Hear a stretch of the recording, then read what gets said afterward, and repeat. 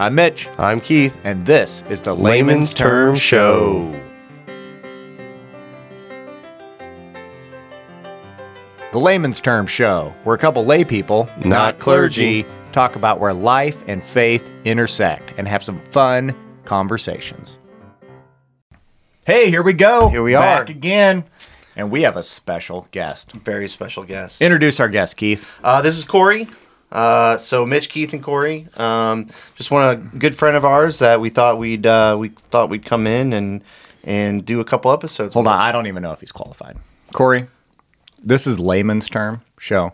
I need you to give us your formal Christian education history. Go. Perfect. And that was it. Perfect. Perfect. There it is. Matches the rest of ours. Also a layman, not lame, Well, but lay. We will decide at the end of the show. Yeah, don't jump to that Flip conclusion. the sands a timer. All right.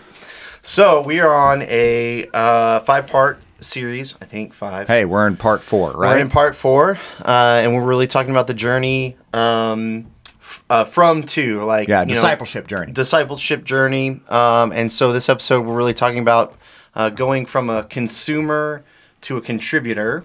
I'll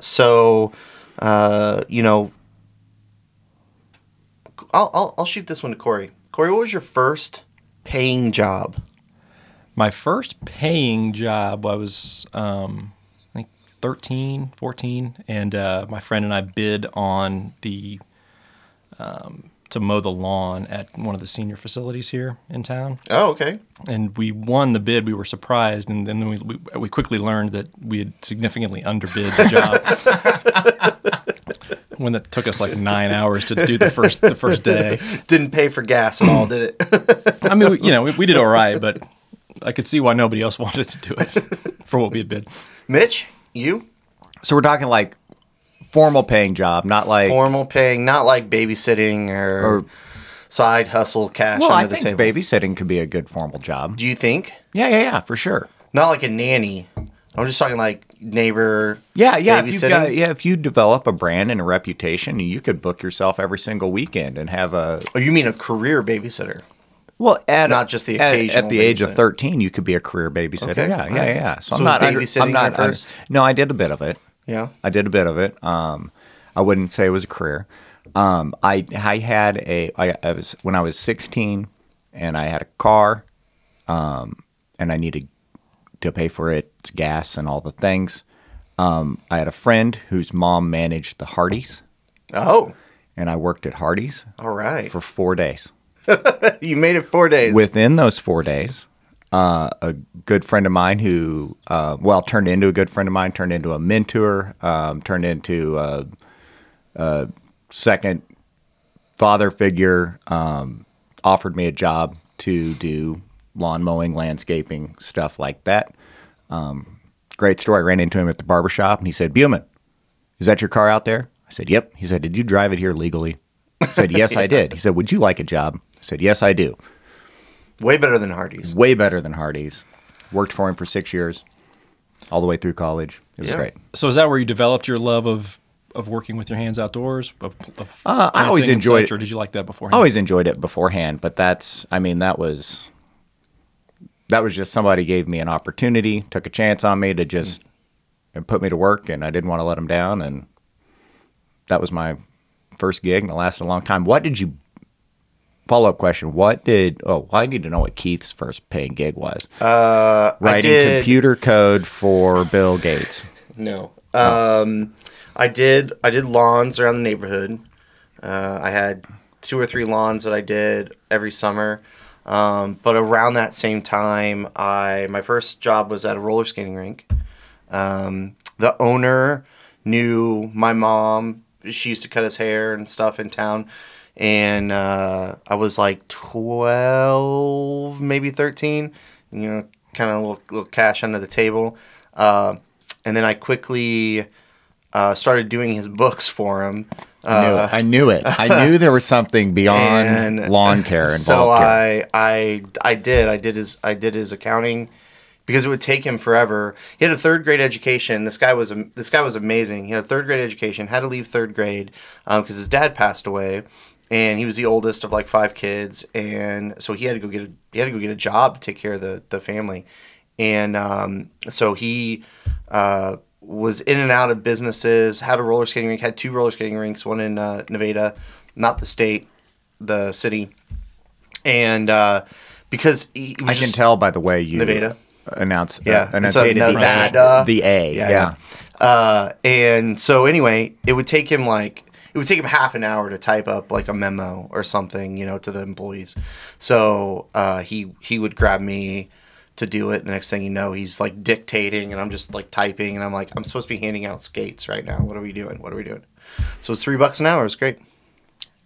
Have you seen I did it to college. that cartoon Trolls with the roller skating scene? Yes. And the princess, whatever name it. Yeah. That's the visual I have right now. Yeah, I was actually a really good roller skater. I can see it. I moved up to a floor guard and everything. I had a whistle, twirling around. Skate backwards. Oh yeah, forward, backwards, turn. You can skate backwards still to this day. Like, Yeah, no problem. I still have my roller skates. hey, viewers, we're gonna do an episode of Oh, Keith no. of Keith skating. I'm probably not as graceful as I was when I was, Can't back out of 90 it now. pounds. You in high cannot school back or out of it something. now. Well, Do you and have skates? think if you Yeah. bought new skates with the modern technology, I don't how think much skates better- have how much better changed you'd that be. much in 30 years, much less the past 20. No, but yeah, I still have my skates. They fit. I put them on, and I actually have video of my wife wearing them. It was like raining outside, and we were like in the garage, and she's skating around, and almost busted. Yeah. Yeah. It was great. It was great. Now, so the reason I ask about the wait, you got a follow up question you wanted to do to Corey. You don't remember, do you? No, I don't. Hey, That's I the- do that's have a the follow up. podcast. We're far into the episode now. We are and people deep. want to know Yes. the answer to last week's where does all Mitch's time go question. Remember? I don't remember. I was clocking how much time I spend doing laundry. Doing laundry. That's right. Because I don't think it takes much time at all. The washer and dryer do all the work. That is true, but you also have to be available for the washer and dryer, so you can't start other projects that you can't finish. Like you can't pause that other project. Sure you can. You can throw it in the morning and flip it when you get home. No, my wife says it's impossible. She just has to sit on the couch and scroll through Facebook. Oh. Because she can leave that. All right. Well, Sorry, that was terrible. Well, here it is. I timed it. Are there any guesses? So how many loads? For So 1 week. I did it all week. Like every time I did it during the week. How now, many what days I of didn't do, laundry did you do? What I didn't do Uh-huh. is I didn't fold or put away the children's clothes. That is their responsibility. But see, they talk about how much work, how hard it is Yes. to do Yes. their laundry. But you did yours. I did all mine. Okay. Laura your and I, wife's, right? yep. And then we would only let one of us do anything. It's like if she was going to fold it, I'd start the timer. I'm I'd going to be go 32 minutes. Yeah, I'm going to go less. I'll take the under. I'll go 17. It was 19 minutes, 51 seconds. Dang. That's pretty good. It's 1 week. 1 week. It's been 1 week. Anyway, I know everybody's waiting for that. You Yes. can log off now. No, that's a great segue, because what we're really talking about is so when you're growing up, right? You have chores that you have to do. My kids have chores. We've talked about on podcasts before, and then as you get older, the chores change, right? So they go from my 3, almost 4-year-old just has to pick up his toys in his room, right? That's his chore. And then as he gets older, he'll start having to sweep the floor or do something else, right? So really, you're really consuming as a child, right? And I mean more than food, but you're taking, and then at a certain point you hit where you have to give back, right? You have to contribute to the family, doing chores, maybe getting a job to pay for your own gas and your own car, that kind of stuff. So what do you think of the phrase, maturing Christians don't just consume, we contribute?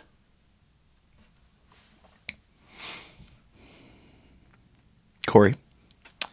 Yeah, I mean, I obviously I would agree with that. And I think it's certainly true in the Christian context. I think it's true in any meaningful relationship. If you know, if you're in a relationship with somebody on any level, and you're only consuming, then that relationship is unhealthy. That's a great point. Wow. I mean, that's the definition of maturing in any relationship is contributing to it, to the health of it. Yeah. So as Christians, it's a larger, I think, recognizing the family relationship dynamic of Christianity. So you can have this personal relationship with Jesus, but part of that family dynamic and relationship, to have a healthy relationship with him, you have to contribute the family as a whole, to the body as a whole. Yeah. So when I say the word contribute, what pops up in your mind? Like what immediately, like, contribute? Like, instead of consuming, you contribute. What does that mean? Well, I love your child model. And you're talking about pitching in around the house, doing chores, moving from, there's no there's no financial stuff involved there. It's kind of in the process of how this works. But if, in a way, right, like if everybody pitches in the family and cleans the house, well, then you're not paying somebody to clean the house. If everybody pitches in and does their own laundry, is responsible, contributes for their own laundry, you're not paying for that. You look back in history, most, there are families that you either cooked for someone else or you paid someone to cook for you, right? But when you start preparing your own meals, doing your own grocery shopping, that's contributing.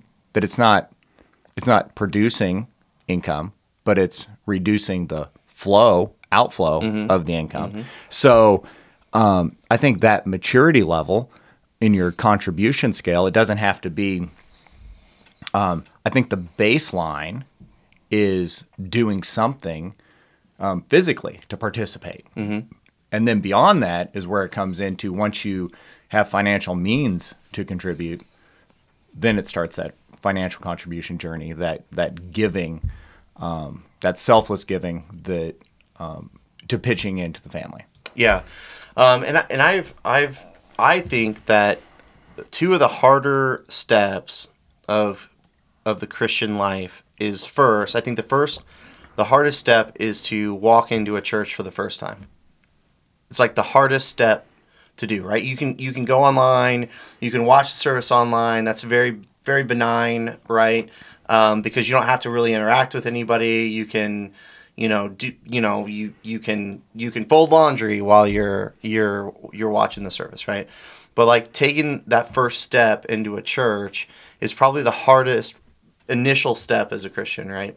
Then I would say that then turns into regularly attending, and not just like, oh shoot, offering, here's $5 or whatever I have, but actually going into and saying, I'm going to make a conscious effort to regularly give X amount of dollars, right? Not necessarily talking about tithing or anything like that, but just X amount of dollars. I'm going to give X amount of dollars every week, whatever, set it up. Because I think, to you, and to kind of your point, and I'll use different phraseology, I think to really contribute... Is that a word? Phraseology. It is. Yes. To really contribute, it has to hurt a little, right? It has to hurt your time. It has to hurt something. So, and I'll give a great example, right? If I've got a bag of old Parker clothes, right, and they don't fit them anymore, and I'm like, they're just taking up space in my closet, and my next door neighbor's got a kid on the way, and I'm like, hey, you want a bunch of clothes? And they're like, yeah, that actually helps me, right? Because then I get rid of them. They're out of my house. But like when you've got, say at Christmas or Easter, we do a special offering, right, for something, or there's a need in the church for something that we're going to partner with a school or something. By then going out and buying something and giving that up, that hurts you, both your time and your resources. And so maybe hurt's not the best word, but yeah, I would phrase it slightly differently. I think right, the concept in economics of opportunity cost, right? If It costs you something. It costs you something. Yeah, then you, again, what you contribute here, you can't contribute there. Yeah. And I think that aligns with what you're talking about, which again, and that's true of your time, that's true of your financial gifts. One thing we haven't touched on is prayer life, right? For me, this is apart from the financial piece. This is probably where I've noticed this myself, or noticed this most in myself, right? When early on in my life as a Christian, my prayers were pretty probably sparse, and certainly pretty self-focused, self-interested, selfish. And I think over time, one of the ways that you can sort of gauge how you're growing in your faith is sort of paying attention to what you're praying for and what you're praying about. Outside of yourself. Yeah. Yeah. So if you think about, and I tend to be sort of have a methodology to the way I do most things. And that's a word. Yeah. That's a word. Nailed it. And so I tend to pray sort of in the same order of things. But if you think about when next time you go to pray, what's the first thing you're gonna pray for? Is it, gee, I'd love XYZ for myself or for my family? Not that there's anything wrong with that, or is it, gee, I heard so and so's struggling with something? Is that the first thing that sort of comes onto your heart when you go to pray? And that's taking that step in maturity of gratitude for your position and situation, and then recognizing that others are in a lesser situation. You're getting into the comparison and doing what you can do, and what you can do at that point in time may be limited to prayer, or maybe the prayer is limited to, Lord, what else can I do beyond this prayer? Show me what I can do to contribute. Mm-hmm. Yeah, I mean, I think you can use the same language, right? From consuming to contributing, even in your prayer life. From consuming that time that you do, even if it is limited to yourself or your family bubble, right? Hey, and we're all Methodist here, and we're all members, First United Methodist Church, and we all take a vow to support the church, the local church, with our prayers, our presence, our gifts, our service, and our witness. So those are all areas of contribution. Yeah. Oh, yeah. And some of us are probably better at certain areas than others, right? So yeah, definitely. So I I'm a pretty open book, right? Like, I'll talk about anything at any time with anybody. Like, I don't shy away from it. Yeah, that's why we have to edit the podcast. That's why we have to edit the podcast a lot, unfortunately. But like, I don't shy away from a conversation, right? My wife would say it's because I like to argue. I don't look at it that way. I like to discuss feverishly sometimes. But why is talking about money in general so difficult? Right, but then why is it when you connect faith and money such a hard conversation to have for most people? Even most pastors would tell you that they dislike talking about it. Yes, I mean, it's a great question. I think right, wrong, or indifferent. Some of the greatest stress that are one of the greatest stressors in the majority, maybe even most people's lives, is it can be related to finances in some way, shape, form, or fashion. And again, we get back to talking about our opportunity cost. If you think about the basic needs that people have, and then once you kind of graduate beyond your basic needs, and we talked about this at our small group the other night. Going up the pyramid of Maslow's hierarchy of need. Yeah, we kind of talked about, once we solved fire. Nerd alert. Sorry. Once we solved fire and shelter. Yeah. Right. The problems have all, thousands of years ago, the problems have all kind of been the same, and money is one of them. Right. Money, because it's so desired by basically everybody, right? It brings itself, it carries a lack of trust or a natural dubiousness or a natural, sort of distrust. And so when you bring that into the framework of a church and being part of a church, and you think about, okay, does this church want me, or do they just want my money, or do they care if I show up as long as my my tithe hits on the 15th of the month? And so I think that's that's a big piece of it.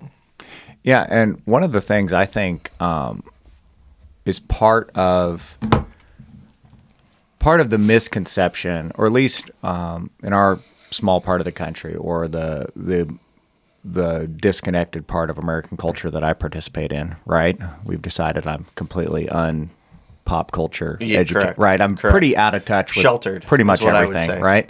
But I have a correct me if let me know if you agree or disagree with this. I think in general people have a different view of the church and every single other nonprofit organization that's out there. Okay. Right? I'm going to say, like, whenever there's the Sarah McLachlan, what's In the arms of an angel. That's For the dogs. for the Humane Society or whatever it is. Yeah. Sorry, I don't have them. So yeah, if it's not, I don't have right, my then sorry. acronyms. I don't have Not them all a figured out, sponsor. right? Neither is Sarah McLachlan. But people see that and they think, oh, when I give to that, I am 100% of my dollars going to save them puppies, right? And I think they differentiate. They don't recognize the administrative parts of all those organizations, and those organizations do a lot of good, and they help countless people, pets in this situation, in my analogy. But people differentiate those from the church, and people have very specific thoughts about where their gift to the local church ought to be gone to and used, right? Yeah. So if every penny that went to the Humane Society bought puppy food, there would just be a big warehouse of puppy food sitting and rotting and not making it to puppies. It takes countless, it takes administration, it takes infrastructure, it takes organization, it takes buildings, it takes volunteers, it takes employees, it takes logistics and cooperation and accounting and finance, and for that nonprofit to especially as that nonprofit scales, to be effective, right? To be effective in its mission. Yeah. I would agree, and I would look at it. In another way too. That's very connected. Is that I really started to first understand giving when it was phrased this way to me, which is I could take, let's say I've got $2,000 that I give annually to the church, right? I could take that $2,000 and I could probably make an impact somewhere, right? Like I could go to most of the things that I really connect with are food related, right? So feeding the hungry, that kind of stuff. So I could go down to the Kearney food pantry, give them a check for $2,000, and they'll do some good with that, right? But when you really look at, now if I've got 2,000 and you got 2,000 and you got 2,000, you got 100 people with $2,000, and you put that together, what kind of good could you do with that, right? And what kind of an impact could you make with that that collection, that combined resources? And I think that logically hit me really well. So if you liked puppies and you were like, oh, I like puppies, I want to save the puppies, you could take your $200 or whatever that you would give the Humane Society and try to go help a puppy, right? But you're not going to do it in the same way that the Humane Society will. Correct. Right? Because they can take that $200 and instead, and multiply it and be able to help more with that same amount of money than you would be able to do by yourself, right? And so I think that for me is one of the big differences as well with giving your money to an organization that then can use it, right? So when you believe in circle this back to our church, and our mission is to create new disciples of Jesus Christ for the transformation of the world.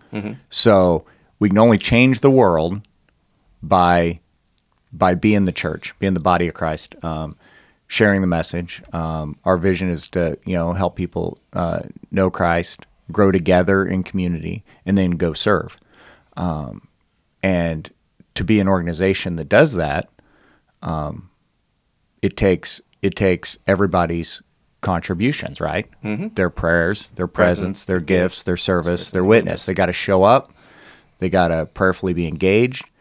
They got to be involved. They got to be ready to pitch in and contribute in all manners. But if there's no financial contribution to that, nothing in that mission or that vision can get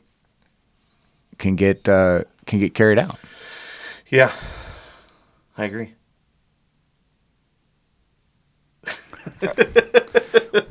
I'm not going to. So add anything else to that. why is it such a hard conversation to get on board with? I think it comes back to skepticism. Corey's comment of it's not.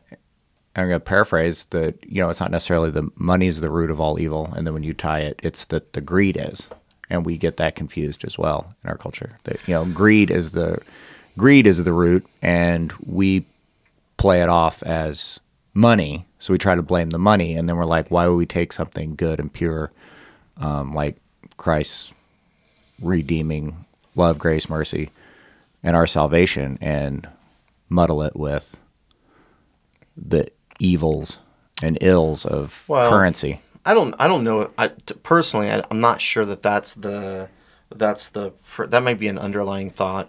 I think it's skepticism, and I really think we have the ability as a society to take the actions of a few and magnify it as the many, right? We take a look at one or two instances of something happening, and then we're like, oh my gosh, this is a pandemic of blank, right? The corruption. One corrupt church story taints the public view. And to be fair, when you have a message, when you're trying to, as a church, when you're trying to give the message of Christ, and then you have somebody that does ill with money or whatever, then it taints that message. Yeah. Right. And then it's hard for people that are not believers to be able to look at it and say,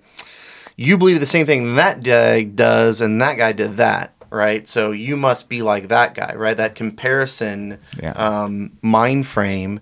And so I think it's part of that. I think it's part nature too.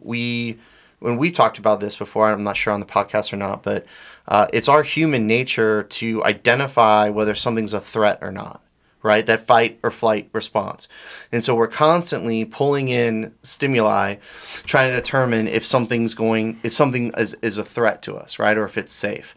And so I think that combined with seeing actions that are not in line with what we would want done, it looks like that's a threat. That's a threat. That's a threat. And I think that's probably for me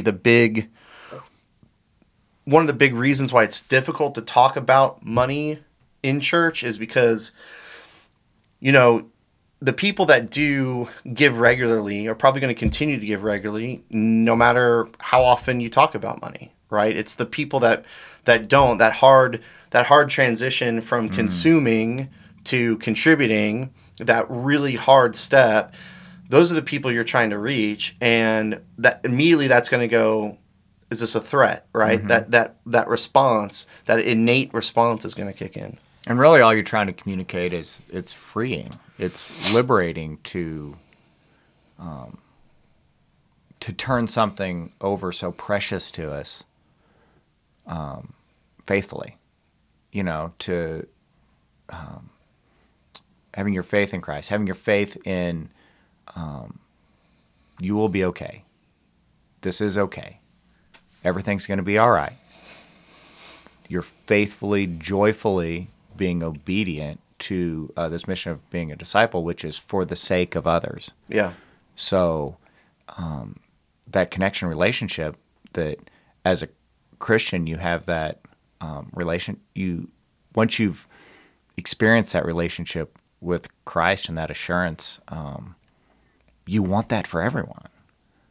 So how do you share it? Well, you share it with your witness, and faithfully giving is also a testament. Corey? Yeah, so a couple things. One, the reason why we're sitting in a Methodist church today doing this and not in a cathedral, in no small part, is because of significant financial corruption in the church many, many years ago, right? So kind of back to my earlier comment of this has been an issue since the very beginning, right? Jesus went into the temple and started throwing money changers around. Mitch, correct me if I didn't quite get that story right. We didn't throw them; he threw the table. But I've often said, I love that. I love that scripture because that can be my kind of Jesus every now and then. Every once in a while, table needs flipped over. Well, I love, Adam loves to say, right? Jesus didn't get crucified for telling everybody to love one another, right? Yeah. But I love what you said. I think it's difficult for many of us to connect the work we do on a daily basis that, probably most of us would like to be doing something else, right? There's a reason why they have to pay. They call it work because there's a reason why they have to pay you to do it. Otherwise, it's it's something else, and it's difficult to connect that with your sort of daily grind of whatever it is that you do for a living. Maybe present company not totally included in this one, but but it's difficult to connect that with the gifts that God is giving you with the relationship that you have with God. It can be difficult to make that connection, and that's why I love the point that you made, Mitch, so much that. Most people, again, aren't sitting around with a stack of cash saying, "Man, what am I going to do with this?" Not everybody's Scrooge McDuck. That's right, and so swimming in the piles of gold. So it is as significant probably as anything that we do as Christians to surrender your will, to surrender your desires, and to maybe surrender your fears, and to make that leap, to make that step of giving away, faithfully giving away in the surrender. And then with that, I think that's it. I love it. That was a good one. We ran out of sands of time have ended. Corey, you want to say anything to the wonderful people before we send them off here? Adios. No, go and grow. Adios. We'll see you next week.